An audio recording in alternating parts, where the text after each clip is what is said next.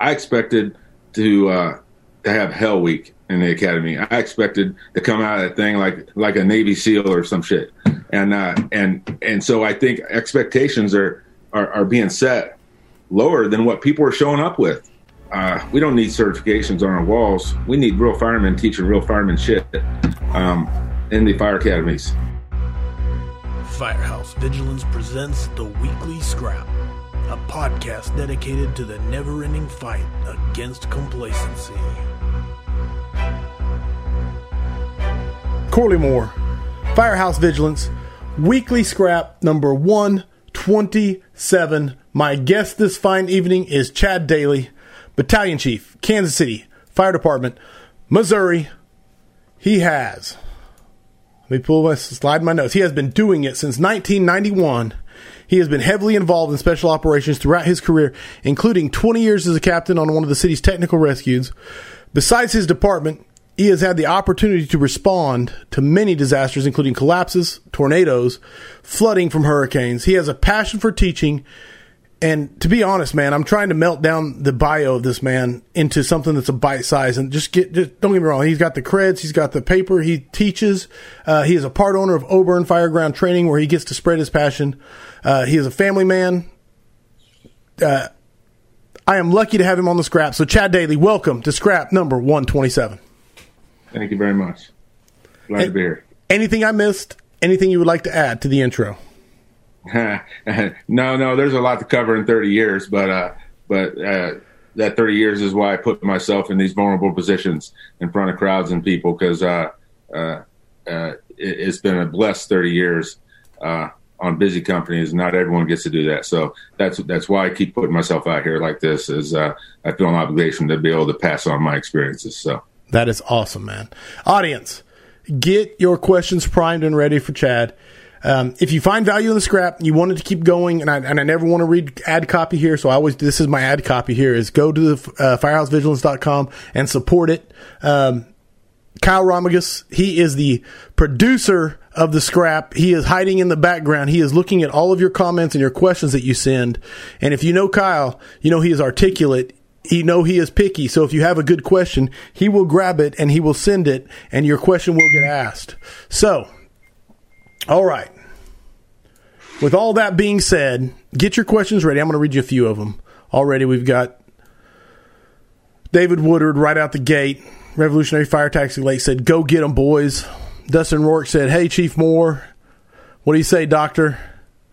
Joe Gavita said, "Good evening." JP Gardner said, "Through the Lock was a great class in Columbia. Keys to the Job was also a banger last summer in Columbia." And then we already got mom jokes coming. So here we go. All right. All that being said, we got the intros out of the way. I'm going to throw the first question at you. And I want everybody in the audience to know that I always send an email out to the guest and say, hey, what topics would you like to discuss? And the more detailed that they are, for me, I feel like the better the Scrap becomes. So, long story short, this was one of the best set of topics I've ever received. So, I want to say that right out the gate. Number one, the free-thinking firefighter. Mr. Chad Dailey, you said you wanted to talk about it. Fireground-based decision-making. I'm throwing that at you as the first topic we're discussing. What did you mean by that? There's a lot of meaning behind that. For me, personally, the first thing I go to is the way a department writes their policies and general operating guidelines. Whatever binds the firefighter or helps their decision making. I got to give credit to my department, and I'll be pro and con my department. We all have a love and hate relationship with our own job. I'm fortunate to be able to see other departments as we go out and train and teach. But for one, to create free thinkers, to create firemen who are capable and competent, of course, requires training and good leadership. But to be able to make those decisions on the fireground that are going to actually save a life cannot be written into every policy. So a perfect example of our job, and I'm proud to be able to share it, is that most of our policies at the end of our policies will almost always incorporate and or what's best, or what the company officer or the incident command decides is best, and it basically leaves an out without without dictating exactly what pressure to pump or how to perform a rescue or how to drive a fire truck. It will leave out so that decisions can be made, because every circumstance cannot be foreseen. And then another side of that, for firemen to be free thinkers, I think involves training, and it doesn't matter. And I think even bigger city fire departments than mine, which are small, just big in number, that doesn't make up most of the country. So shut my phone off.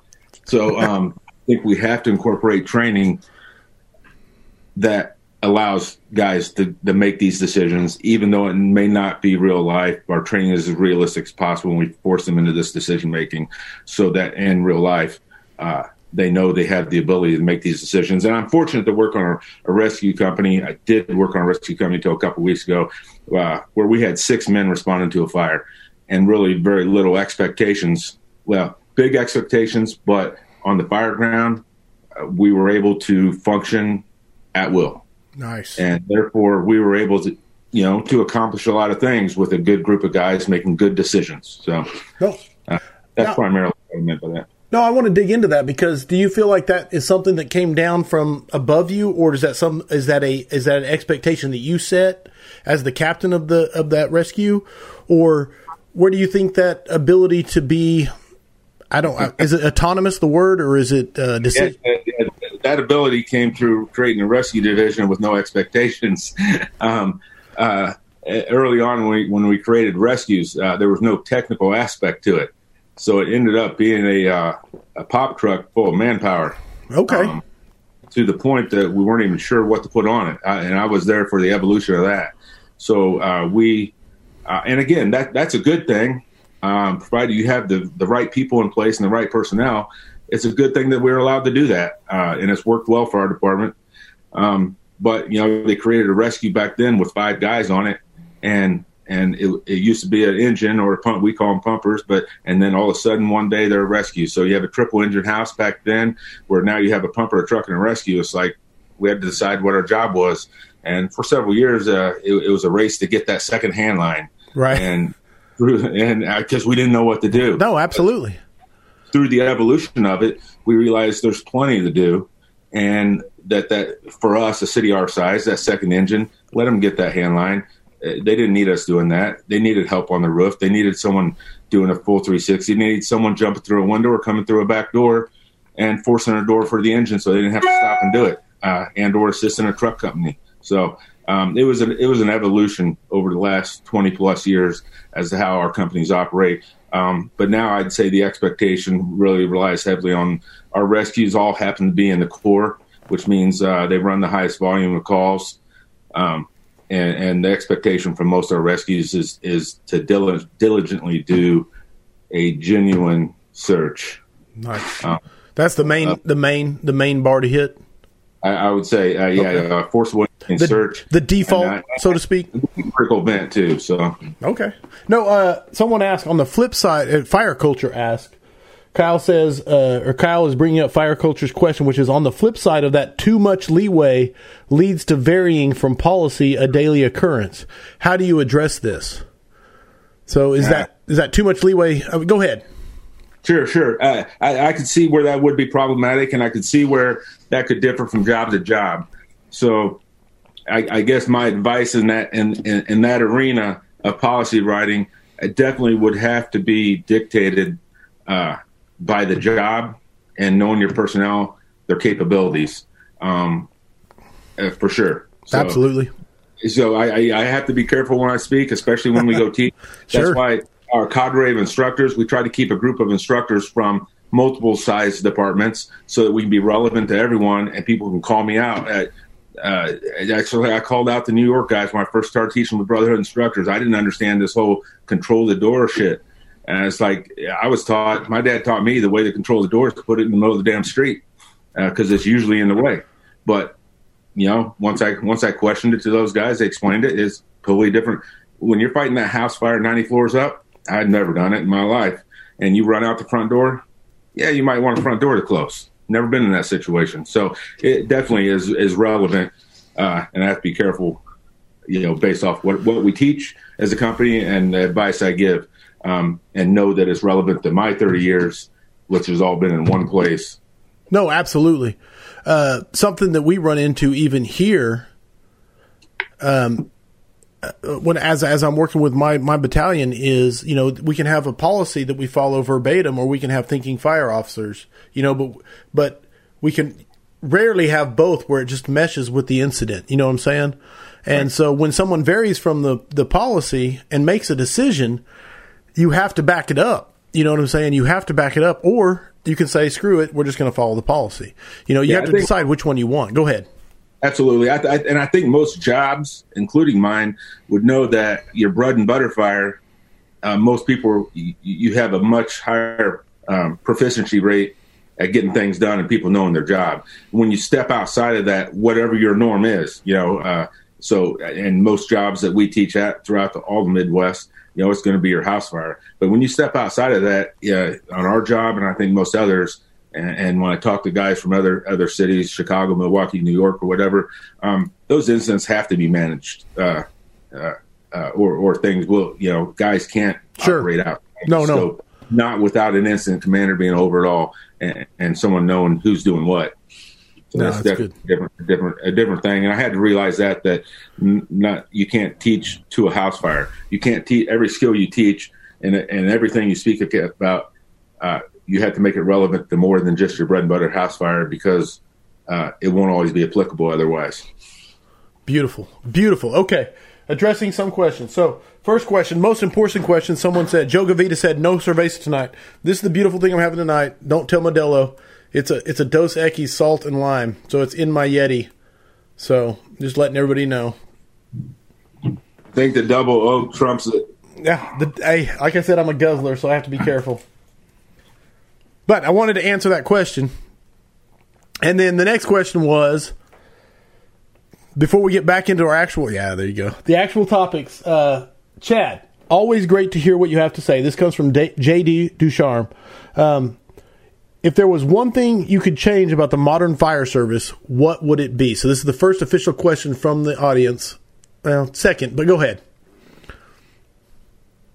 I think it goes back to touch on something just because it's fresh in my mind, because I'd really have to I've learned to think before I speak, and I'm not given a chance to think before I speak here, so I'm going to first thing is something that we talked about right before we went on the air, and that people coming into the academy, me with 30 years, people with 20 years, people with 1 year, I think a lot of our fire academies aren't meeting the expectations.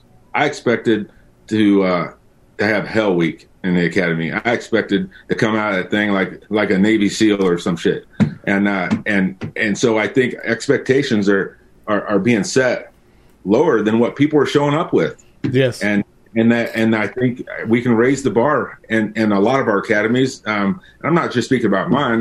We travel around. I talk to other people, but I think the bar can be raised there. And I see other departments that are doing a great job at it.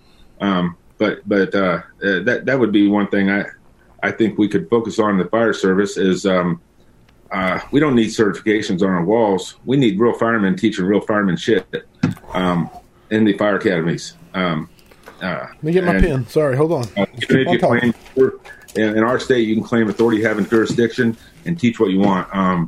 Not the certifications are bad, and in some states, I know I've been a part of where they made it work really well. They had a great state fire academy. Everyone goes through it. They teach the same thing. But that's where my mind went with that question. Dude, 100%, dude. If you could say that louder for those in the back. Is that what they say? Right. Someone said like FDTN. Joey Hayes said like FDTN. Absolutely. Every young person I get, we try to get a hold of them. There's some guys in my job that are equally as motivated and started having like a garage table talk session once every couple months or so. Some other guys are putting together something that we might be able to hold outside of the fire department with recruits while they're in class. And that's one topic we want to touch on, is that figure out how to get outside of your job, because every job has a mixed group of people of interest, medium interest, and zero interest. So they need to find those people, and they need to vet their training. And one of the very best things that we recommend people do is keep a group text of your academy class, stay in touch, commit to go to one class a year, And FDTN is the first place, and I haven't even been there. I just know people who work there, and I've seen a lot of videos and stuff, and I know what they do and what they teach. And I'm like, the best thing you do for your career, being a brand new person in the fire service, is to spend the money and go do your 5-day training camp there. Nice. Live fire. I did back in the day. I was able to do. It's been years ago. Writ under fire at University of Illinois, and that was probably I didn't learn a lot of new skills, but I was tried beyond what I'd ever been tried before. I was taught to manage air, which I'd never done. I'd taught to buddy breathe, which I'd never done in live smoke. The element of live fire and live smoke they definitely drilled that into me. What a difference that makes. Beautiful.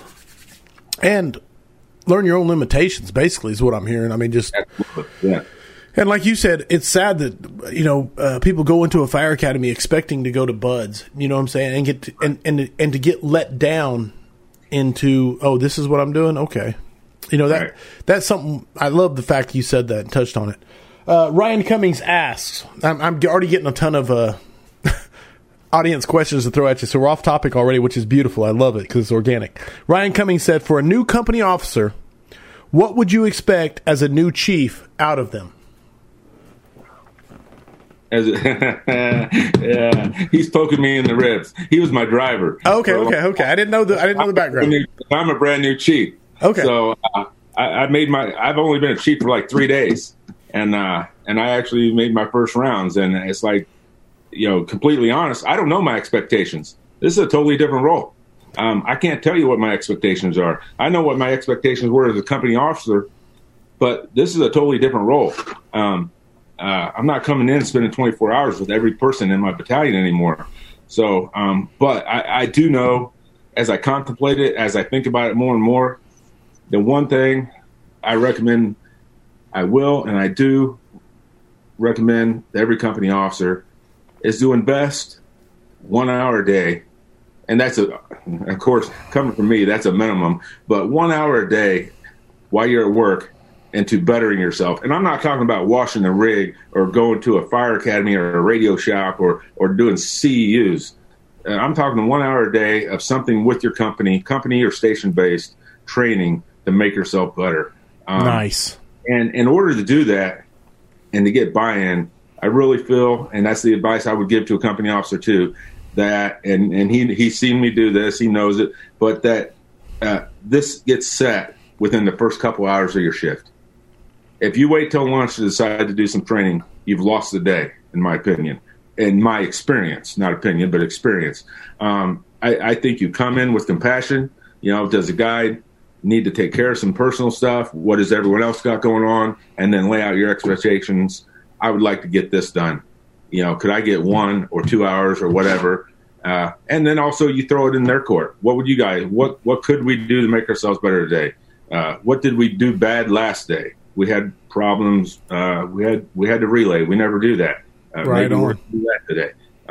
So that would be my advice. Lay out expectations every day, first thing in the morning, and try to invest 1 hour. I just recently read something, listened to something. It was Kobe Bryant, one of the best. I am not into basketball, but he talks about his success. It was a speech he did. I listened to a lot of motivational stuff when I run, and his was that he started doing extra workouts before high school.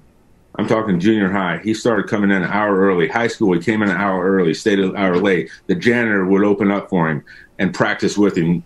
And later on, he bought this janitor a house, I think. But now he gets into his professional career, and guys like, how do I get that good? And he just looked him in the eye. He's like, you'll never be as good as me. Like, I've been investing an extra hour a day my whole life. You can't catch up. You'll never catch up. So that hour a day makes one hell of a difference. Love it, man. I absolutely love that. Okay, 2 things. I got a good question coming at you from Kyle. He's highlighted it red, which means it's important. But you're a hand talker, which is good, but you also like to smack your desk, which makes a lot of noise to your computer. Just so you know. Yeah. Now, I don't think it's going to stop. Don't get me wrong, because it's natural to you. But that's okay. I'm just giving you a heads up. Yep. This comes from Chief Mo Davis out of Houston. As a new chief, Active up close to the incident or in a car to gather thoughts? Reasons, if you don't mind. That's a good question. I've been working out of class as a chief on and off for years, so I do have a lot of good experience there. And actually, I would be more comfortable speaking to the incident than I would be the managing of a battalion. But I'm absolutely feet on the ground, circling an incident. And we're fortunate to have a safety officer, a district safety officer assigned to us, a driver, whatever you want to call it. But we work together, at will. We create a plan. But I absolutely think I'm better most of the time to have boots on the ground in front where I can be seen, visually seen. I can hear. I can evaluate. I want to have eyes on the fire. And, the fires I'm speaking of are house fires, apartment fires. They're not high rises for the most part. But to Mo's point, though, there's a time I will never forget 20 years ago when I was a very young man riding out as a battalion chief when most probably thought I shouldn't be. But I had to because the guys that thought I shouldn't be wouldn't do it. So there I am. And I pull up on a 3-story apartment building. I end up with 2 of them going. And I became so overwhelmed in trying to manage that incident and people coming to me face to face and everything going on. Now, I'll never forget, I stepped up. It was the first truck on the scene, truck 2. I stepped into the cab, the captain's seat there that was looking directly at the 2 apartments and shut the door. And I had to manage that incident, collect my thoughts, not only collect my thoughts, but just be able to hear the radio, look at everything without being interrupted, and manage to see that. And that's the only time I've done that. So I can see the value in that. But overall, I definitely think I could, in my opinion, and my leadership style, and for me keeping overall accountability, that I would do it from the sidewalk, so to speak. Up close and personal. Mo Davis said he approved. He said love it. So absolutely. We'll get back to the actual plan topics, but I got one more question coming at you. This one is from Sean Hayes. He wants to know what were some, and this is the thing about the scrap. You never know what's going to get thrown at you. So I hope you don't mind. Like you said, you like to think through your answers. No time for that on the scrap. We just get the raw. What you think? What were some of the basic qualities that you looked for when recruiting interest in the rescue? And tips on honing that culture for current rescue members? That's a great question because I've made a lot of mistakes and I have very little advice to give on that. Because some of the best people I've worked with, some of the best firefighters I've got to become good friends with and see them excel in the fire service were people I wouldn't have picked. So I got very little advice on that. Typically, it would be the obvious. I try to reach out. We try to look at, we have seniority bid. And, so, ultimately we're not supposed to have much control over who would come to that company, but we do what we can. And ultimately, we'd look for someone who has a similar personality and a similar drive. But and even recently, we've got people that just totally blow us away. So I don't think there's a science to vetting what qualities a guy's going to bring to a company until you work with them. And a couple of the people that come to mind, I had most senior men telling me that you don't want this person. Oh, and then they would beg for the spot. And because of what I was always taught, to give a man a fair break, don't judge a man off someone else's words, I'd give him that break, and it ended up being some of the best firefighters I ever worked with. Wow. So I really, in my opinion, in my experience, being a company officer over 20 years and 30 years on the job, I have no good barometer for judging who's going to be good. There's the outstanding people that are usually going to be obvious. But even then, that's Class A personalities usually, the obvious. So even then, that can sometimes be problematic when you get too many Class A personalities, especially 6 to 8 of them on one company. That could be a whole lot of work within itself versus having a mixture of those personalities. And that goes back to a whole bunch of book shit that I've already flushed out of my brain, taking captains and chiefs tests, Maslow's theories, hierarchy and all that stuff. But there's some truth to that stuff. But yeah, it's very little advice as to how to pick those people out.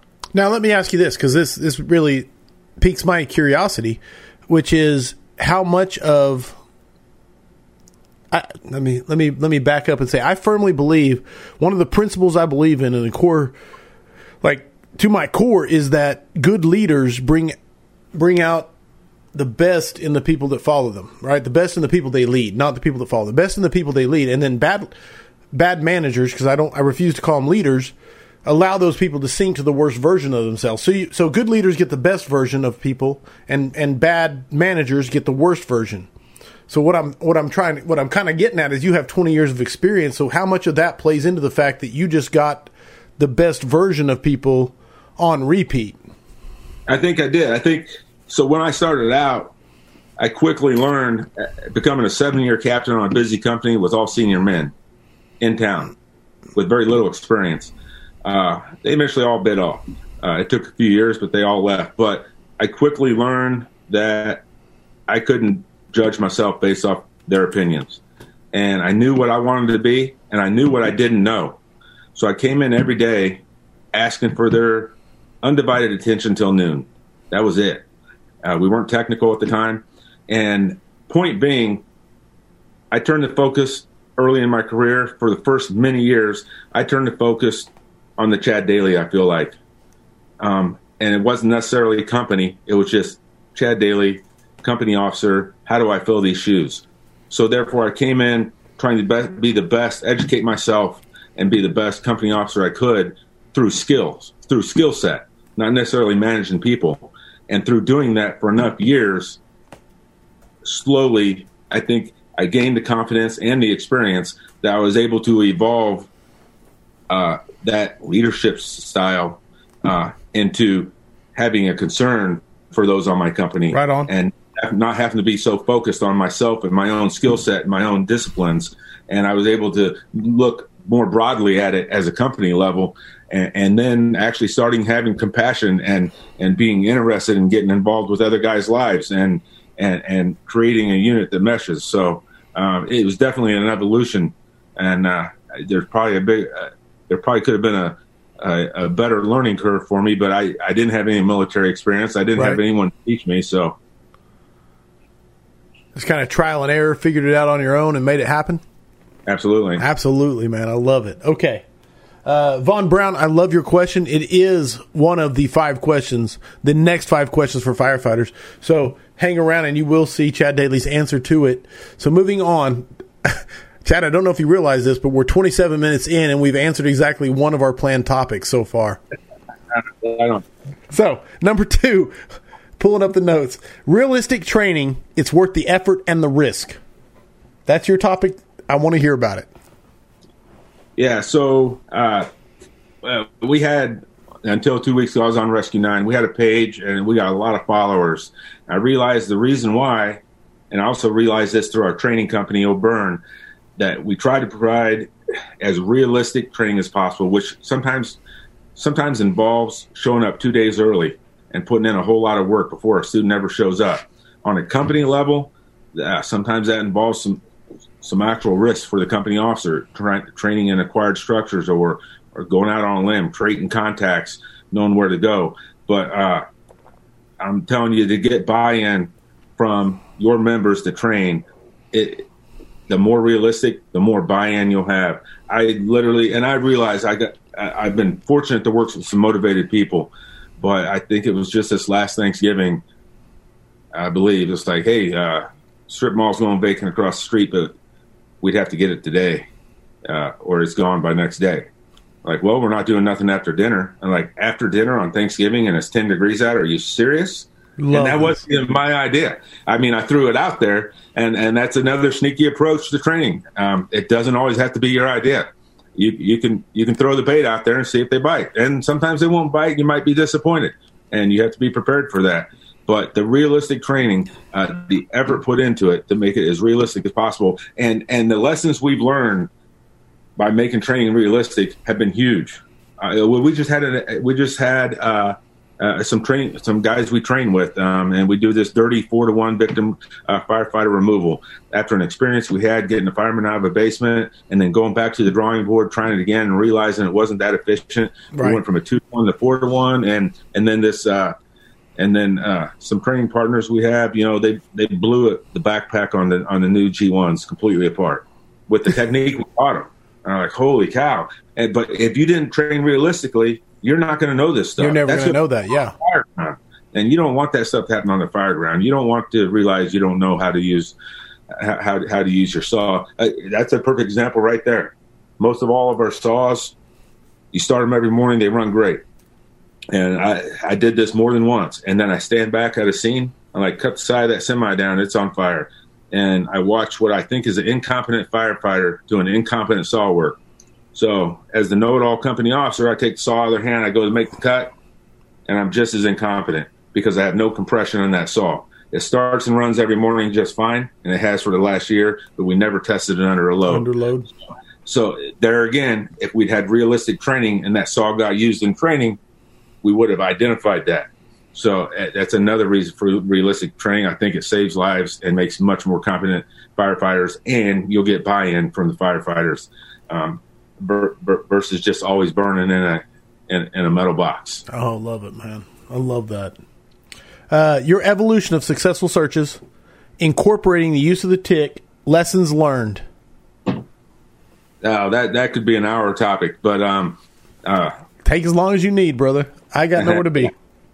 Well, to sum it up, my first 15 years, I didn't make a single grab. Spent most of the time on a company doing searches. The next 15 years, as a company, made a lot of grabs. In the last 5 years, multiple. And I'm not saying this at all to brag, but we as a crew, made multiple grabs, and it's all a mindset and training. That's what I was going to ask. You think it is the mindset and training that has affected the numbers as opposed to just dumb luck or what people are going to say is, well, you just got lucky. I'm asking. Go ahead. No, absolutely. I think I wish my dad was still around to ask him how they did searches, if they searched as thoroughly as we do nowadays, or if they just got lucky, threw a bunch of people in there and stumbled across them also. But I feel like that's the case a lot of times, and not just my job, but a lot of jobs, that the emphasis isn't going on search. And we pulled up to a house the other night, and I threw all my stuff on the dash, like, son of a gun. And they're like, what? And it's like, every single window has fire. They're like, there's nothing for us to do there. This is no fun. There's not one window or door that we can get in and try to make a grab or do a search. So that's how obsessed we are with the search. Nice. Force the door, break the window, get in there, do the search, and we've made a lot of mistakes along the way. Sure. In the last multiple years, because that is our mindset, that is our goal. We had one the other night, and this has paid off. And I would recommend this for other jobs. And of course, water on fire is the best thing that can happen at an incident. And it all has to be weighed based off the amount of staffing you have showing up. For us, we have a lot of staffing showing up within seconds of each other. But when I come to the front door, and like I said, as a rescue company, we're professional freelancers, the best job in the world with very little expectation, except to get a search done. Right. So when I show up the front door and the first in pumper and truck are standing there, and they're going to have to knock down an entire front porch and an entire front room and a dining room before we go anywhere. Why stand in line behind them? When I can go around the side, come in the back door, and I watch these guys do, force two doors, climb over hoarding conditions, get to the bedroom because of good use of the tick, make a grab, and because they had practiced hauling people out and they had this drag strap in their coat, be able to flip the victim around, put the drag strap into play, and get them out. Right on. And that's the evolution of everything. Between the use of the discipline and the education we had to give ourselves with the thermal imaging camera, most people don't know. Well, I say, well, yeah, no, I can comfortably say that from my life throughout the Midwest, that when you don't have a picture on that tick, give it 5 seconds, give it 10 seconds. the other day, third floor of an apartment building. I went to the front, ripped the window open, boom, I had a picture. I was able to search the next 3 apartments, no problem. But when you don't have a picture on a tick, change your elevation, change the atmosphere, or add contrast. And guess what? You're going to get a picture, and you can navigate a whole lot quicker if your environment is zero visibility. So through discipline and using the tick to navigate, mostly to navigate. Yes, we're going to scan floors, but we're using it to navigate. And then the mindset of search, which we'll talk each other up as we walk up to the house. I'm like, hey, I think someone's there. I think someone's there. We're going to make a grab this time. And through practicing it, I mean, anyone that does anything professionally, they never stop practicing until they quit. So if you're done training, quit. Get out. I don't know. I don't know where we got this mindset that we never need to practice or evolve or get better. I just don't know where that came from. But there's a lot of people who have that, and I think that needs to be changed also. Nice. Preach, man. You're preaching, and I love it, man. So I don't want to interrupt you. No. Okay. So, and I want to kind of like catapult right off this. I got questions coming from the audience, but I also want to catapult off this because it kind of ties right into what you're saying. Not to mention just the sheer amount of tick knowledge there. Victim removal, ridding the crew of the drag and drop syndrome. Yeah. So that ties into what I said. I had a great firefighter who went to work for another department a few years back, and we had made some of my first grabs. We made several grabs, and we felt good about it. But like anyone who wants to be at the top of their game, we're going to critique ourselves and criticize ourselves. So even though we felt good about it, we're like, nobody saw what really happened. We picked this poor lady up in her bedroom by her wrists and ankles, dragged her 5 feet and dropped her, dragged her 5 feet and dropped her, dragged her 5. I can keep saying that about 10 times, but I won't. Right. But that's what we did all the way out, including the concrete stairs on the way down the front porch. I'm like, and we both looked at each other after a couple of those. We're like, we're professional firemen. This is literally our job. I think we can do better at it. So we went back to the station. I got in my bunk with nothing but shorts on and wet out of the shower. I filled the hallway up with chairs. I called my crew up to my office, fully bunked out, and had them get me out. And that was the beginning of that day's training. Hence why everyone calls us squirrels. But a lot. I was going to ask because there's been a few squirrel comments in the chat. Yeah. So go ahead. But that very same day, he was just my co-captain on the pumper. He made a grab using what he sat and watched us train on, because we went downstairs, we practiced different drags, and then at the end of it, we thought we had made it a little bit better, and we decided, hey, what about this fireman carry thing? No one ever taught me the fireman carry. I always heard about it. I seen it. I kind of know how to do it. So we started doing that, and we figured out it's not real ideal, but it will work in certain cases. And every man on my crew decided that if someone's around $150 and you can identify that, that would be the best if your partner knows how to help you get them up. And that very day, I'll never forget the pumper driver. The guy ran into the front room, went down in the fire, and the pumper driver went and grabbed him. And then it was a few weeks later, we had a fire where I left my partner on 2, fire on the first floor. I left my partner on 2, and I went to 3. And because we had trained on it, I was able to take this lighter weight older gentleman, flip him up on the bed, flip him onto my shoulders. And lesson learned that day, one thing no one taught me, don't walk face forward down the stairs, because it's a long ways to fall when you trip. So turn around and face the stairs and walk backwards down the stairs. Nice. But it works really well. And so to sum that up, in the last few years, we've evolved that into a strap, and we've got to use it on call a few times now. And it makes life so much easier, and the confidence level we have now of being able to get someone out. And what spawned this victim drag strap that I mentioned is we had a large patient at the bottom of a set of stairs, probably 250, 275 pounds. I watched 2 crews not be able to do it. And then only because I went to that Rid Under Fire, and my brother and I had trained together on it, and we ended up face to face. We ended up doing it, but it wasn't pretty. It wasn't easy. And we almost tapped out too. So it was just very difficult. So then I started realizing that I need a way. The main problem I have with pulling someone out of a fire is you can't hold on to the wrists and ankles. That hardly ever works in my experience. So when you get around them, that you can't keep a grip. A grip is just so hard to keep. Even if you do the gable grip or whatever, it's very difficult to keep it all the way out of the house or down the stairs, out of the apartment, whatever you're in. And that's where we came up with a strap that would go over your shoulder, in between the two layers of your coat, over your shoulder, around your back, and down your sleeve. And so when you get someone, you pull it out of your sleeve, shove your arm through it, and your hands are literally locked together. And is it a hazard? I don't know. I don't feel it a hazard to me that I'm tied to that person. My partner then goes around and he leaves me out as fast as I can, and I embrace the suck. I got to do all the work. I'm the second person in. I'm the one to make that grab. He's the guy to spin him around head first out and set him up. So the strap actually runs through your bunker coat, out through your it does. Don't tell NFPA, but yeah. No, it's beautiful. I love it, man. I want to hear about it. Now, actually, typically we start off with webbing and a multitude of other things. You can see a lot of pictures and videos on that Rescue 9 page where we did it, or people can reach out to me because I already tried to get a hold of the victim drag strap guy and unsuccessfully, and see how he went about his business. So hold on, I want to ask the audience if anybody knows. Post the link in the chat. If anybody knows the link to the Rescue 9, just post it in there so other people listening can find it. Go ahead. Sorry, Chad. Yeah.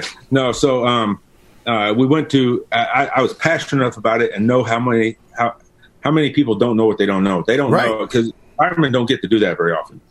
Most firemen don't get to, but yet that's the ultimate calling, I believe. Right, put out a fire and save a life and pull someone out. So, 1,000%. In order to do that, we realized how bad we were sucking at it. So. When we developed this strap, we did it with webbing to start with. Actually, Josh Webb down in Nashville, him and I taught a class together up around Milwaukee with Ty Rondo, and that's when we first started talking about it. And then Ryan Cummings helped me come up with the idea, and a bunch of other guys on Rescue 9, and we kept evolving it. And we ended up using the victim drag strap. We got extra ones, ordered them, and we put it around our coat, and then the piece of webbing hangs out our wrist in a knot, and all you got to do is grab it, shove your arm through it, and you're good to go. Reach around, grab it if you want, but it definitely changed the way we do business. We went to Morning Pride to try to get them incorporated in the gear, and they said it was a great idea, but they were just going to steal it and patent it. So I should go do it myself. But I don't have $30,000, and I just want firemen to be able to do this. And you don't need anything fancy to do it. Although the new gear, the only detriment. You have that little flat, the DRD strap. DRD back in the back, yeah. That thing's all rated for vapor barrier and everything, so it would be no problem to incorporate it into the gear. But the way we're doing it now, if you purchase gear that has the vapor barrier, that strap coming out is going to break the vapor barrier because it separates the two by that much. It didn't used to be the fact for our department until we just upgraded to that vapor, putting ourselves in trash bags. So now you got to deal with it. Nice. Thank you, Matt Sleet, for posting that, the Rescue 9 on there. So, and Smooth Bore Cartel brought it up. Same thing that they did with the Reed hood. Exact same thing that went down. Let me see the name. I'm trying to see it. Alex Code asks, ask him about Lockridge making a grab 3 weeks ago with the victim drag strap. That's the one I just made reference to. Okay. He probably asked that a few minutes ago. And that was the most recent one I just made reference to. And honestly, there's lessons to be learned from there. They probably didn't expect I would talk about our lessons learned. They made it halfway out and fell. They got a little quick, got a little excited, and didn't get a good grip and didn't put their hand all the way through and re-grab it like we trained. So, we're always, like I said, we're always going back critiquing ourselves. How could we have done better? Right. The job was fantastic, and they quickly adjusted, adapted, regrouped, and continue with it. But yeah, it's worked multiple times for us. Beautiful, man. Beautiful. And like to the point that any time before I'd use that strap and I'd gotten someone out, I was usually pretty tired and willing to let anyone else finish my surgery, do my job. Right. And now it's like, I'm ready to go back. Let's go back to work. So it didn't tap me out. Instead of stumbling around saying, where's rehab? Exactly. Yeah. Yeah. Okay. Beautiful, man. Hey, with that being said, also, I think something I don't see it very often. I don't hear people doing it. But what we started doing several years ago is when we find a victim, especially a house, whether it's the first, second, third floor, that would weigh in a little bit. But dragging them all the way out isn't always the best thing for the victim. In a house, almost, I never say always, and never say never. Sure. Almost always, there's a window in whatever room you're in. So would it be better to shut that door, take out a window, call for a ladder, or just, if it's first floor like a lot of ours, I call for EMS on the seaside, and my incident commander knows what's happening. They know Rescue 9 is getting ready to drop somebody out a window. They better get EMS there because they're going to be laying there when they get there. Get it on the side. So, yeah, I think that's something that some people don't consider. You get in a mindset, and if you don't get to do it often, I only say that because I was there. You go in, you find someone, it's like, I got to take them back out the way I came. Sure.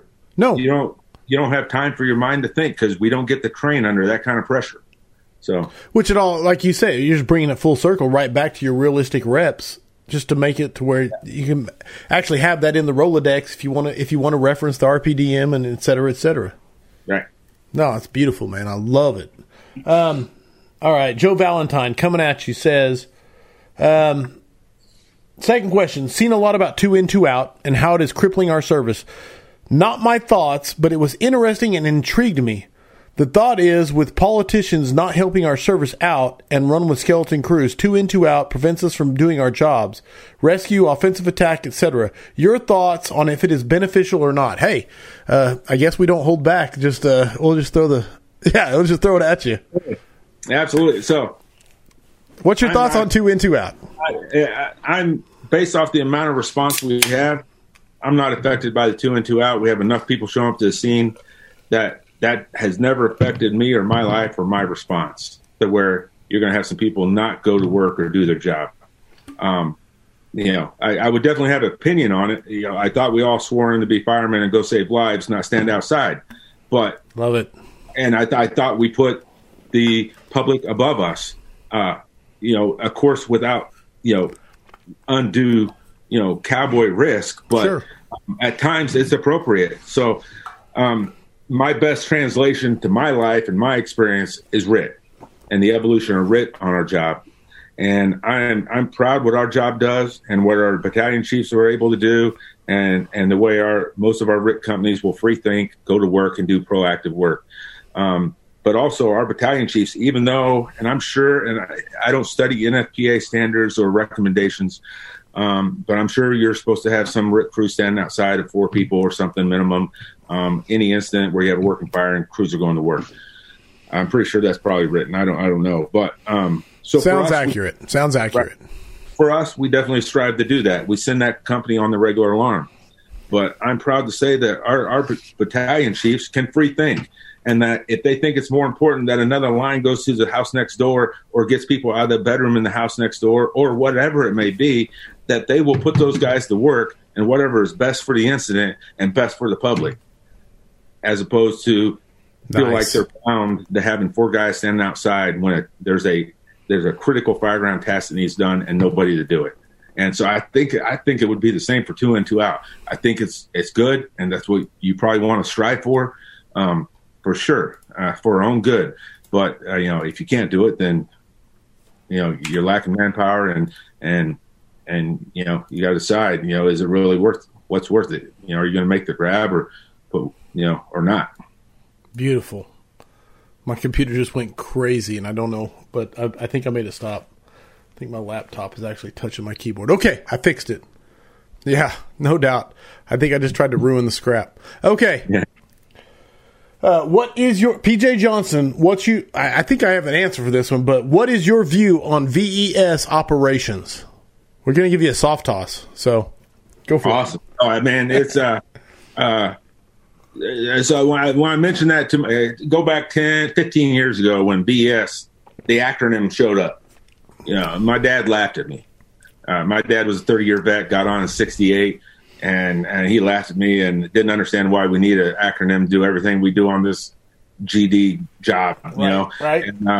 And, but I give them credit for it. The awareness of that option and the practice of it has definitely influenced my life in the fire service. I will not deny that one bit. That we look at a structure now, and without that coming forefront like it did, I don't know if it would always be such an option for us.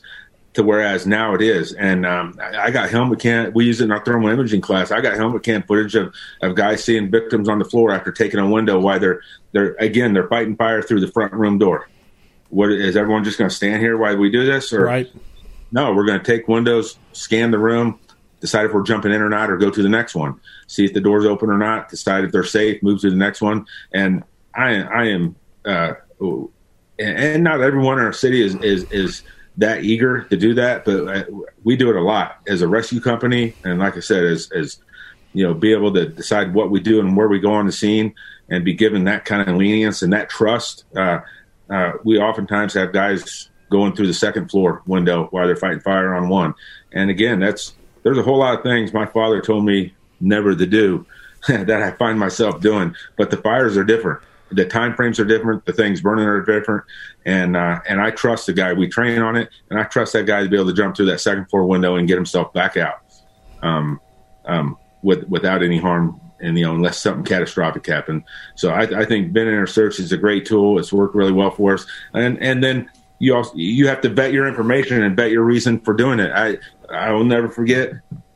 This was a great lesson learned for me and a guy on my crew, is that a lady standing in the front yard pointing to the window on the corner of the house, it would be the AD corner, saying somebody's in there and the front room's on fire. So I had two guys going through the back, and I go straight through the front window. Within seconds, I didn't find them, so I do somewhat of a right-hand search back around to the back door, and I run into my guy who came through the back. He was a little eager to get to me because it's pretty certain, based off the person in the front yard, that I was going to have somebody. Right. And my partner that day didn't make it through the window with me for whatever reason. So he wanted to be there to help me. That victim was about 6 feet to the opposite side of the door that he came in. So that goes back to training. And we've driven that home now. No matter the urgency, you span out anytime you go through that back door or a front door or a side door. You search within 10 feet of that door, because the probability and the numbers that they're basing on search culture and all these other things. It's like you search it because the information is not always true. My baby. There's a 50% chance that's a dog. Right. If you don't know that person. Yeah. So. No, it's beautiful. I have a question. Expanding on VES. This is coming from Kyle Romick, a smoothbore cartel himself. Can you walk me through, and we're going to play, because I know you got 6 guys showing up with you. Can you walk me through how the operation would go down if you only had 2 members to complete the task? Air brake to completion. Yeah. It's very, very much the way people train on it. The way most training companies are out there doing it for bin inner search. For one, we got to decide if we're going through that window, and like I said, if you, and that's how we'll operate usually. You set the brake, and we work in groups of 2. So we head up there and we decide that we're working our way to the back, and we may decide is relevant to take out windows. Which you got to decide where the fire's at, how urgent it is, and if taking out a window is going to make things worse or not, or if you can simply go through a door. Right. But when we do bin inner search, ideally, our plan is to have one person go inside and one person stay at the window. The person goes inside, scans the room with the camera, hands it off if you don't have a camera in every hand, and then one guy goes in, and he may or may not shut the door. It depends on if it's needed. But search that room. But also, depending on the conditions, we try to never paint ourselves in. Depending on the conditions, that person may come up with a negative search and call for his partner in, and they may take off to the next room together, knowing where their exit is. Knowing they can close the doors on both and go through the wall and still bail out that ladder. It's nothing but sheetrock stopping you from that ladder. So I'd say for the most part, we train the way most of the fire service trains on it. One person in, one person at the window. But then again, if we're really looking for someone, I won't say that we haven't sent one person in the window and that guy with the camera goes on down to the next window, leaves that guy alone, and he goes ahead and does a scan of the next room, because if he comes up negative, he can tell him to go through the wall or come back out and go back in. Beautiful. So that's the free thinking part of it, that without training, without a lot of training. No, that's what I love. You brought it back full circle to the actual first topic, the free thinking firefighter and fireground based decision making. And that's what I love, is that it's all tied together. Dirk Janiak wants to know, searching on all fours or tripod position, low to no vis, any preference as for the most effective search technique? My preference is to walk around with complete visibility. Nice. No, if you're asking for preference, you got a good answer. That is the problem with teaching thermal imaging or teaching search, in my opinion.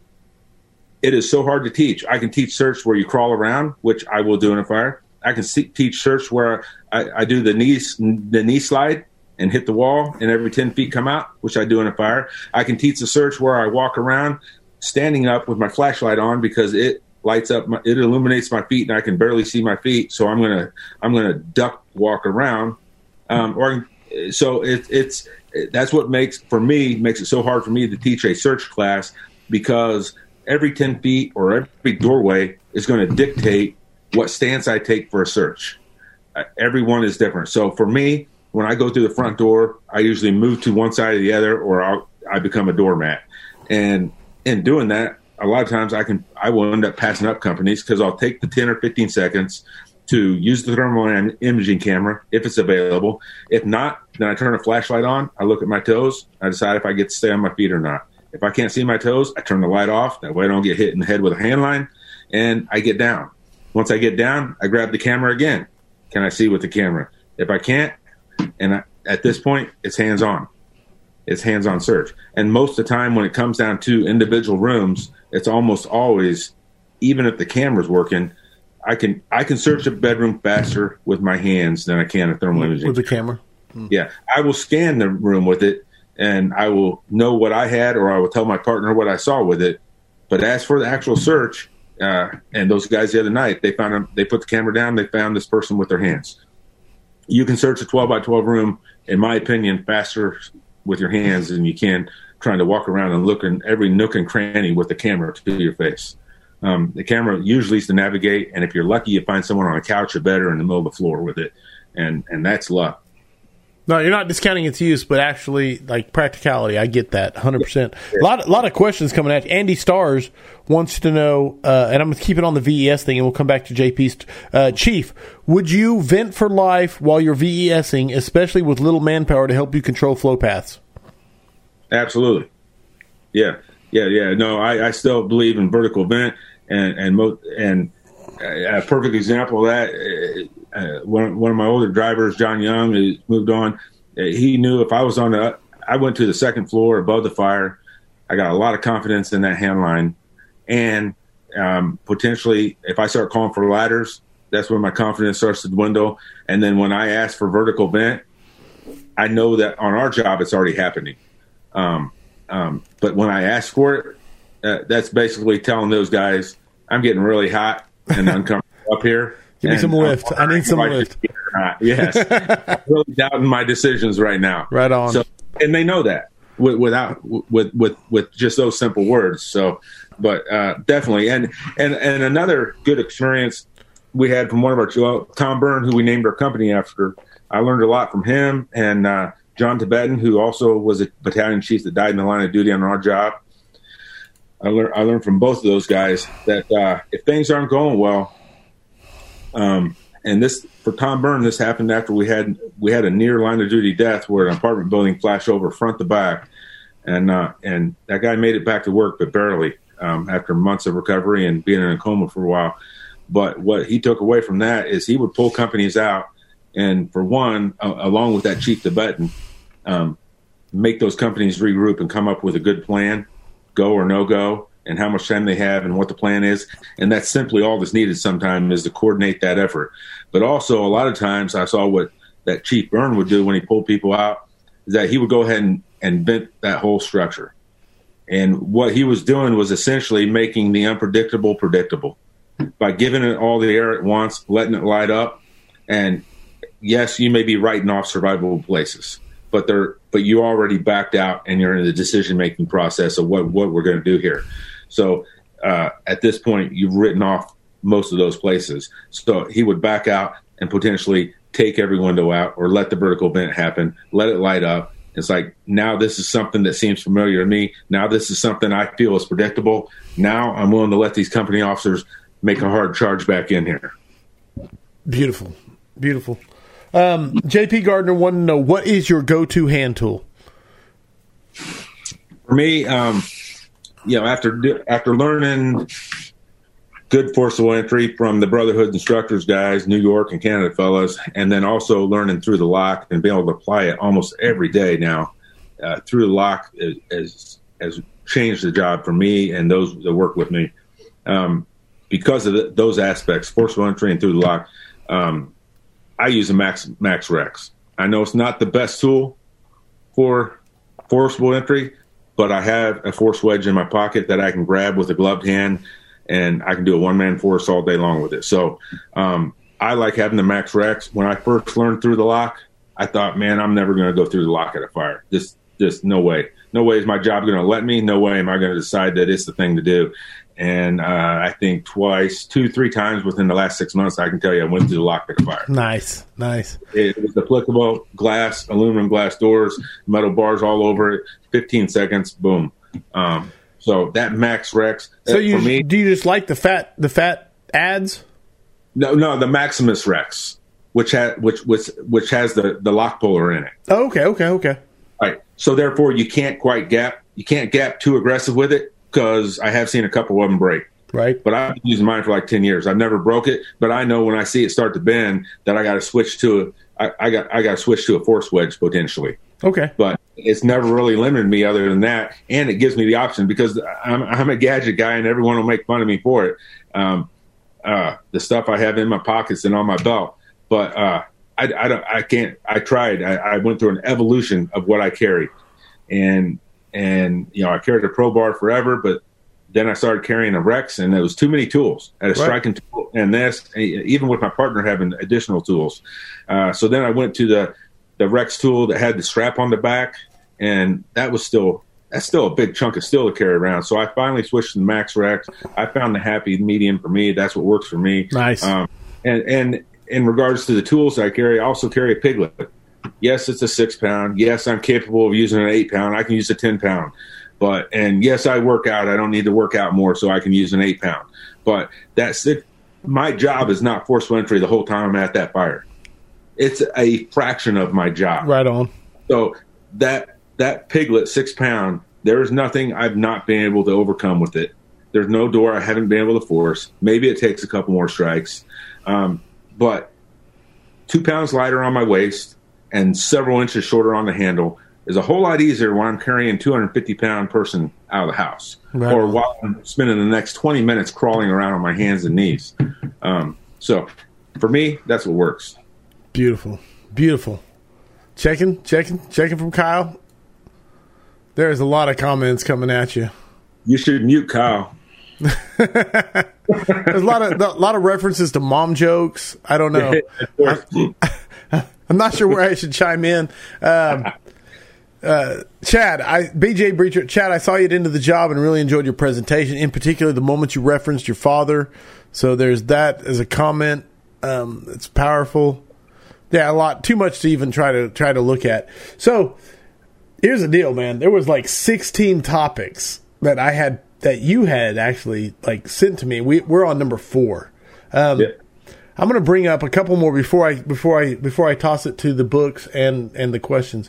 Managing a rescue company of 8, controlling and guiding company expectations daily. Because I think this is huge for company officers, regardless of the size of their company. Managing expectations daily.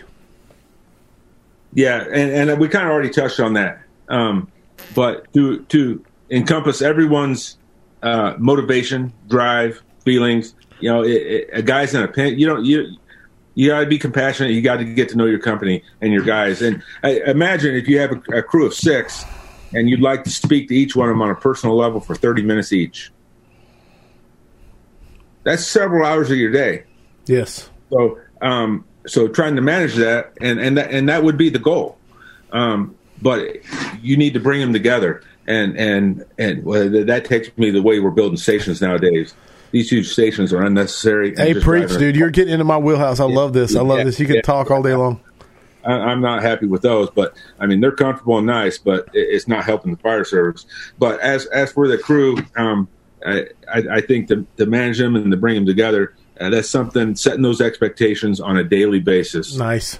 Every morning, like I said earlier, I think really helps. And then also some kind of rank within that, depending on the department. For us, we have a fire apparatus operator, a driver, and then we also tag in, especially on a crew of 4 or 5, maybe it's not as applicable. But for us, on a crew of 6, 8 assigned, 6 riding every day, a senior firefighter role, we weigh heavy on that senior firefighter. Like a formal recognition? Formal amongst us, yes. Okay. That company, yes. Yes. Amongst the job, no. Okay. Amongst the job, all you have is a captain and a driver. But that senior firefighter, I think, plays a role too. Dude, I think it's huge. I just don't know if I'm trying to figure out how to make it to where people can recognize it informally, but formally amongst themselves. Does that make sense what I'm asking? Right. And for us, it's just the guy with the most time on the job. And I will say that hasn't always worked out the best for us, but that's what we continue to make work. I mean, because imagine if I have a firefighter who, this has happened, he got on with me right out of the academy. He's been 10 years with me. And then I get a 15-year guy who hasn't been able at a busy place. This guy's been with me at a busy place for 10 years. And now I got to tell this guy, listen to what he says. Right. But that's all part of it. He's the senior firefighter. This guy took a test and made captain. This guy took a test and made FAO. You have to build and empower those people, and they're never going to live up to it if no one's going to put them in the position to live up to it and empower them and rely on them. Even though you have to expect that you're going to fail. I'm going to fail as a new chief. I guarantee I'm going to fail as a new chief, and I'll own it. I'll own it and rebound from it. But so when you give those expectations, you have to know that they're going to hopefully do their best. If not, they will after you talk to them and they take a second shot at it. I love talking to you because, like I said, it comes back to that. People excel to the when they're under good leaders, they rise to their best version of themselves, and when they're not, they sink to the lowest version of themselves. So it's really cool, and I mean that as a compliment because I guarantee you get the best version of people that are assigned to your crew, and that's a powerful thing. And I hope you take it as a compliment. What I'm saying. So yeah, I do. That's why I smile, because when you say it, like if they can't excel if they're not allowed to excel, and it's just it's such a powerful concept that so many people miss. And that's where I evolved over the last 5 years or so to taking myself out of training a little bit, which is very hard for me. But I have guys who excel at teaching it now. And I realize that I sometimes I literally have to go to my office and shut the door for me not to be an interruption. let these guys do their thing because they're just as competent as me. That's awesome. And in the same mindset, we get a brand new guy. And I got 6 guys who maybe don't necessarily want to train every day all day or need to. But yet we got a new guy that does. So we also learned, well, let's divide this up. The new guy doesn't mind training all day. So you got him for 2 hours. You got him for an hour. You got him for an hour. You got him for an hour. And in the meantime, we'll do whatever we got to do around the engine house or whatever. Take care of business otherwise. So. Okay, so I don't know if you know Sean Seidel or not. I think you've mentioned him already. But he has a question coming at you. And he said, ask Chad about the feelings box. It's a real thing. So I don't know if I'm stepping off into something or not, but no, you're absolutely good with that. Okay. What's there's been an evolution of that. So where that started, at least in my world, where that started was with my dad. Okay. My dad had a good reputation on the job, and it was a lot to live up to. But he would tell people when they showed up, he would give them a shoebox.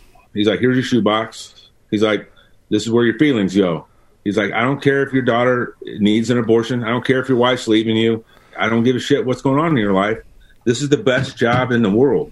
And I know my dad had his problems too. Yeah. He went through 3 wives and this and that. So, he lived it, a life of addiction and everything else. So, but he came to work knowing that was the best job, being passionate for that job, and having a good time. Put your feelings, put your problems in this box now, and put it under your bed, is what he'd tell you. Put them under your bed. They're going to, and the point being, they're going to be there tomorrow. You can't do nothing about it today. So while you're here today, have 24-hour reprieve at this job that we're all passionate about. Don't rain on our 24 hours. Let's all go do this job we're passionate about. Now, with mental health and everything come to light, which probably wasn't much so back then. Right. Of course, there has to be sympathy and compassion for your brothers, and I don't think there wasn't back then. I know there wasn't. Right. So, but the thought in it is relevant, and we actually had some recently. So the funny part of that is we recently had job-wide training. What job-wide talking to? I don't know what you call it. Right. Like psychologists talk to all of us. Sensitivity type awareness. Yeah. Yeah. And his mantra was to quit stacking boxes. The opposite of what we've been teaching. Quit stacking the boxes up. Right on. Bubble up. Yeah. But anyway, it's just 2 different ways of looking at it. He was probably right. I know I was right. I know that I've lived by that. And, I put those away and refocus. And it's just a mental ability to do that for anybody to be able to that's just living life in general. 100%, brother. 100%. A new page. Now, I want to be there for anybody who needs me. Don't get me wrong. If their box is overflowing, I want to be there for them. But hey, right. If you can enjoy this day for a day, put it under the bed and let's go do work. Let's go train and let's go get better. So, yeah.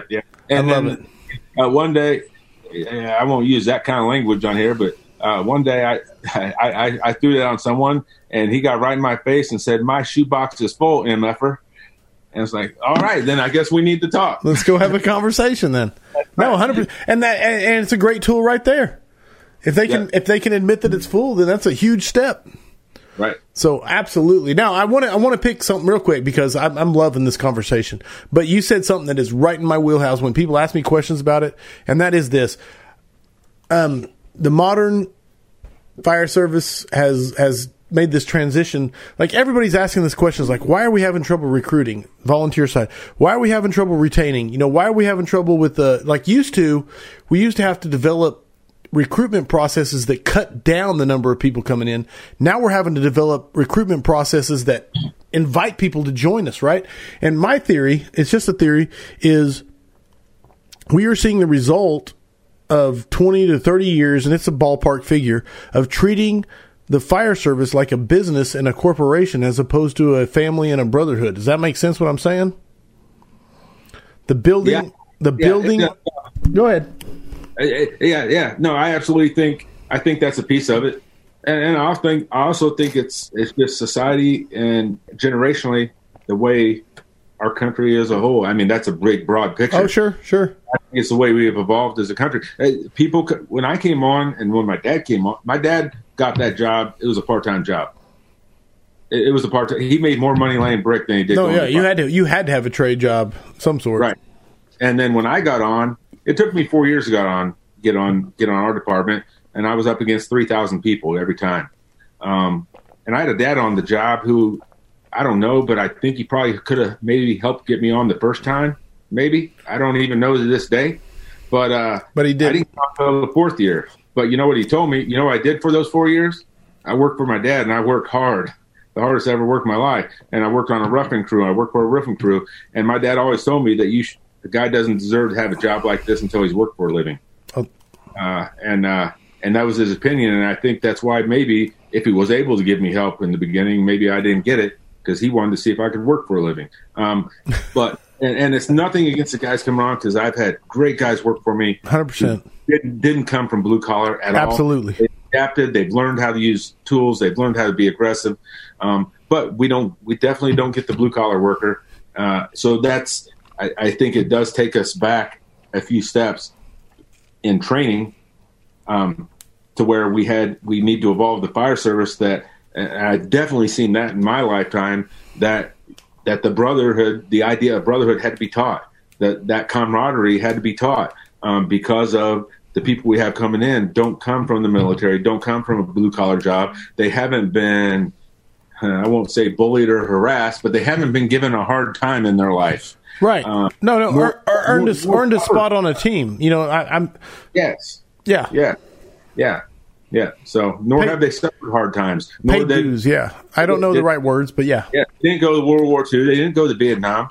Yes, we have a lot of some of the best guys have done time over in the Middle East, but not to the numbers that we had back then. So I don't know.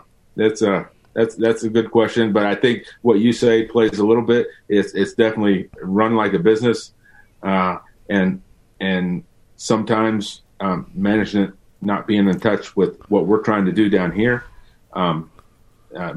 keeping it a brotherhood. Definitely, I would agree with what you said there. No, absolutely. Okay. I think that could be a 2-hour scrap on its own. Like everything. We made it to number 5 out of the 16. So here's my deal. You have to agree to come back. So I'm going to commit you to that right now. Okay, done. I really do appreciate that. So I always like to ask, is there a book or books that you think firefighters should be reading? Does not have to be a firefighter book, but just book or books that you think firefighters should read. So I'm the worst person in the world to ask that. And I'm trying at 53 years old, I'm finally disciplining myself. I've read I'll tell on myself now. I grew up, I didn't get the help I needed. I had ADD bad, I'm sure, or what, ADHD, I don't know what it was. But therefore, I read and write just fine, but I would never put my nose in a book. The only time I did was to study for a captain's test and a chief's test. Sure. I read like Michael Avershov, it's your book, Engine Company, whatever. I can't even remember the front page. The red book, Engine, whatever. I read 2 or 3 books, and they're great. For me, I focus more on daily life motivation as a whole, not just the fire service. And then I read lots of fire service, educate myself, and then as much as I can, I see. I'm losing you. Hold up. Yeah. How about now? Yeah. Hold up. I'm waiting to see if you come back. Are you there? Okay. I'm here. Motivation. Start from motivation. Yeah. So my own motivation. You got me? Yes, I got you. You're good. Okay. Right now, you're good. I'll interrupt you if you're not. Go ahead.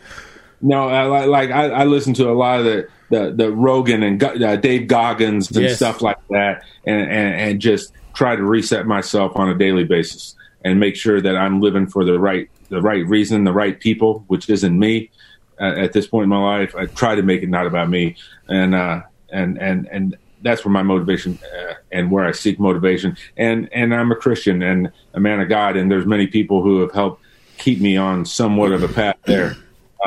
Absolutely. Sometimes I'm ashamed in that walk because I know it could be better, and I hesitate to even say it. But join the club, and I'm not ashamed of my God. So that's what I believe, and that's what I do. I got to say, I give props to Andrew Starnes, and he gives me motivation. The things he writes and does. If you don't follow him, he does some. Besides being a guru on thermal imaging, he says some good motivational stuff, and that's something else I would say that has gotten me down in the fire service that I've gotten over is all these people with training companies. Kyle would understand it. None of this stuff is new. We may have evolved it and made it applicable and added my own experiences to it, but it's like I feel like we need to lose the attitude. The training company I have is not Chad Dailey. It's O'Byrne Fireground Training, and it's a nonprofit. I hope it's here in 30 years. I hope anybody in the country that has something to share could come teach to it. We'll pay you appropriately, and it's a nonprofit, which makes it easier to do that. But I've experienced pushback from different people out there teaching, and it's like I didn't think anyone owned a certain a certain genre of teaching, forceful entry, man and machine, or elevator, or this or that. I didn't know it was be stepping on toes to share my experiences. And yes, I gained knowledge from these guys teaching it, and I may have even attended their class. But that doesn't mean I haven't spent 20 or 30 years doing it and added my own to it. And I embrace all those people that I've learned from, and would welcome them to teach a class if they're better than me. I would rather, if I could afford it, bring that person in to teach a class instead of me. But sometimes me is all you get. That's it. Dude, and the best part of it is it's like you said, and I love it, man. You're preaching, and I'm gonna say it like you remind me of Andy Starnes when he gets on when he gets rolling, dude. So I hope you take that again as a compliment, because when he preaches, I love it. Do it for the love of the job. Fire Culture said, I'm gonna hit it. Yes, hell yeah. Everybody's saying hell yeah. I really get a lot. Amen. There's amens coming. Okay. No, 1,000%. I love everything. Where was the one I was going to read? Chief Dailey's on point. He's worked on the busiest companies in the city, yet he keeps focus on the whole of his duties, no matter if it's suppression, rescue, or EMS. Joshua Everett said, please preach, Chief. Yeah, 100%. Okay, so I just want to catch you up on all that. Thank you. We have a thing we do. And I'm really sad that we made it to number 5 out of the 16 topics. We're going to do this again. But we have a thing we do on the weekly scrap. It's called the next 5 questions for firefighters.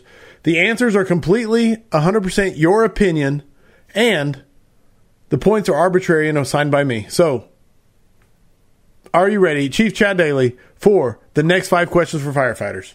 All right. Here we go. Number 1. What single characteristic makes the difference between a run-of-the-mill firefighter and the top-tier, go-to, badass firefighter? Dependability. In all aspects of it. Yeah. Expand. Depend on them to show up. Depend on them to check their rig out. Depend on them to have air in their air mask. Depend on them to mask up in 10 seconds. Depending on them in every aspect of the expectations that you lay out. No, I can't argue that. I don't know if I've ever had just a one-word answer and explain so easily. So I will give you max points, 100% out the gate. Number 2, if you could go back in time and give yourself one piece of advice as a rookie, what would it be? It would be not to put so much weight in what other people's opinions of myself. I spent a lot of years worrying about whatever other people thought of me. Fortunately, I was able to refocus and continue to refocus, but man, did it weigh heavy on me. Some people that put weight on me were skeptical. Maybe it wasn't a big deal to them. They don't realize it, but it was a big deal to me, and it was difficult to navigate as a young company officer, filling my dad's shoes on a busy company. That would be it. I love that. All right, number 3. What is your favorite training drill? I'd say that the thing I love most and love to train on is forceful entry. It's I've gotten really proficient at it. Being able to run a lot of fires, being able to get lots of acquired structures. We did 400 doors a day for 2 weeks down at Katrina. That was like a Disney Wonderland. Yeah, after those 2 weeks, I shook my head and I wondered. It's like, how many people in the fire service have forced this many doors in their life? Right. And they're in the hood, so they're fortified doors. I'm like, this was one incredible experience that not many people in the fire service ever would get. And I love training on that. I love passing my experience on from that. And I've still learned from it, to the point to where I wonder, now that I'm a chief, at what point do I start losing relevance? Because I still learn every fire I went to by doing hands-on. So I love passing it on. And to the point, I'm going to say it right now. Forceful entry, for one, I will not teach you to force the door and not make you dive inside that door on your belly and search. Nice. You will do that even if it's in training. And the second thing is that what happens when you force the door and it won't open? What are you going to do? I've learned multiple things, but you have a refrigerator behind it, you have hoarding conditions behind it, and then a rear opening door. No one taught me that. I had to learn on my own. Take it off the hinges, slide it outwards, crack the jam in half, and force it outwards like an rear opening door. No one taught me that. I had to learn the hard way. Over and over in Katrina. Yeah. Now, I'm going to ask you this, which is follow-up, not part of the 5 questions, is was the Maximus Rex or was it the Pro Bar at that time? Max Rex. Okay. Yeah. Love it. I love that. I will give you max points on your favorite training drill. Number 4, What mistake have you learned the most from in your fire service career? Man, I tell you what, thermal imaging, they threw that thing in my lap. I read the directions. They said, teach everyone how to use this. So I told them how to put the battery in and turn it on. That was years ago. I probably went for 10 or 15 years, didn't know it had a low sensitivity mode, didn't know the color changed, the temperature gauge changed. I didn't know. I literally had it in my hand at every fire and didn't know. That's how much credibility I gave to it.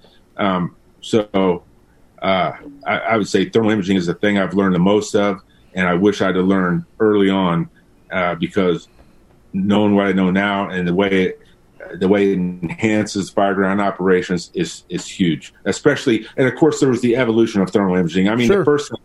the first one we got, it was a window breakers at best. But now they're good. They're great.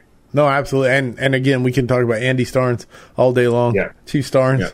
Yeah. All right. So the final question. The only one that survived, but heavy fire, searchable space. Wait. Did I get max points on the last one? What mistake have you learned from most? Oh, I don't know if I've ever been put on the spot. Yeah, it was max points. Okay. 100% max points. 3 out of 4 that I've said max points on. Heavy fire and searchable space. Would you rather be assigned to the nozzle or first in on VES? First in VES. That's my life. That's what we do. That's what we've been passionate about is search. So, my dad's the opposite. He's like the most important guy in the fire grounds on the nozzle. The most fun is on the nozzle. But definitely I like doing the search. I would rather be doing the vent or search. That's what we've trained for. That's what we live for. And the guys that I've worked with over the last several years. So I would definitely take the window myself. And plus, I don't have to get wet.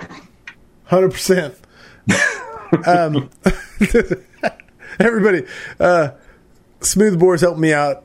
Kyle was helping me out saying the answer is yes on max points. So there it is, man. Max points once again on number 5. Facts. Thank you. 100% across the board. Chad Dailey. The 5 questions, the next 5 questions for firefighters, according to Chad Dailey, scored. I think that might be the highest scored. That was my goal. I love it, man. I love it. There it is. 127 scraps in the book. If someone wants to get a hold of you to book O'Byrne Fire Training, how do they do that?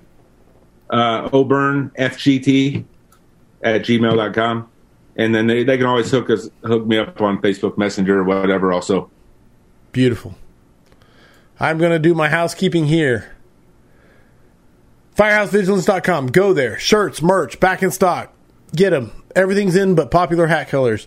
If you know anything about like shipping and stuff, like you can't get Richards in hats. Next up, Orlando Fire Conference coming up. I'm flying out on Thursday. I really hope that the ice storm coming in doesn't delay my flight. If you want to catch a class there are still spots available. If you can get to it, go online, get them. I'm coming home from Orlando, and boom, a scrap is coming up on February 28th. Nick Esposito. It's going to be a good time. It's going to be amazing. So far we've had OJ Kaloje, Chad Dailey, and Nick Esposito. So that's an amazing February. No rest for the wicked. As soon as that's over, heading back to Florida because Florida's like my second home for North Florida Fire Expo. If you see me there, get a picture with me. I really mean this, guys. I want to take pictures with everybody who loves the scrap. Today, I literally spent like 3 hours getting pictures off my phone onto my computer so I could do a montage of Mutts Don't Scrap. It's coming. I'm hoping to get it done tomorrow. I may not get it done, but that's my plan. If you think the scrap brings value to your life, go support the show, firehousevigilance.com. Please do so. I never want to do ads for the live version. Now then, my favorite part, coins. This one right here means a ton to me. If you followed me for the last week, you know that I am, my son is at OKC Fire. He hired on, he graduated. This is from Chief Richard Kelly. He gave me his actual coin when I met him. The whole thing is when the kid graduated from the academy, they gave him a coin, right? And I said, yeah, son, I got that coin too. And he ran in here and checked it. No, I did not get his coin. Only people that graduate got his coin. I got the one from the chief, which is huge, but it was a big deal. So long story short, Jeremy Sanders, brother, I took one hoodie to Florida last week when it was freaking chilly the whole time I was there. So there are a ton of pictures of me in your hoodie, Crew First Culture. And then finally, let me see if I can pull this out. The big thing on the coins, man, is if you send me the story behind why they are important, man, I really do love the story. And I will try to feature them when there's a story is there. And I don't want to sell anybody short, but 125 years... and I want to get the name of the city right. Boonville Fire Department, 125 years, beautiful coin. And so they sent me the story behind it, and I love to show it off. Here's the deal. Like, when I go to the conferences, I get a stack of coins, and I love them, man. I really do. They're going to go in the flag back there. It's going to fill up. I'm going to have to figure out another way to show them off. But I need the story behind them so that I can talk about the story behind them when I get them. So, all that being said... where am I at? Where's my notes? Thank you, Chad, for putting up with my housekeeping. Show off coins. Richard Kelly got it all covered. Boom, boom, boom. You have to agree to come back on at some point to cover the other 10 topics we didn't even get to. For sure. Okay. And then everybody else, remember, mutts don't scrap. I hope the tone stays silent unless it is burning. And stay safe out there. Thanks for listening to the Weekly Scrap. Please subscribe and please share. We'll see you at the next episode.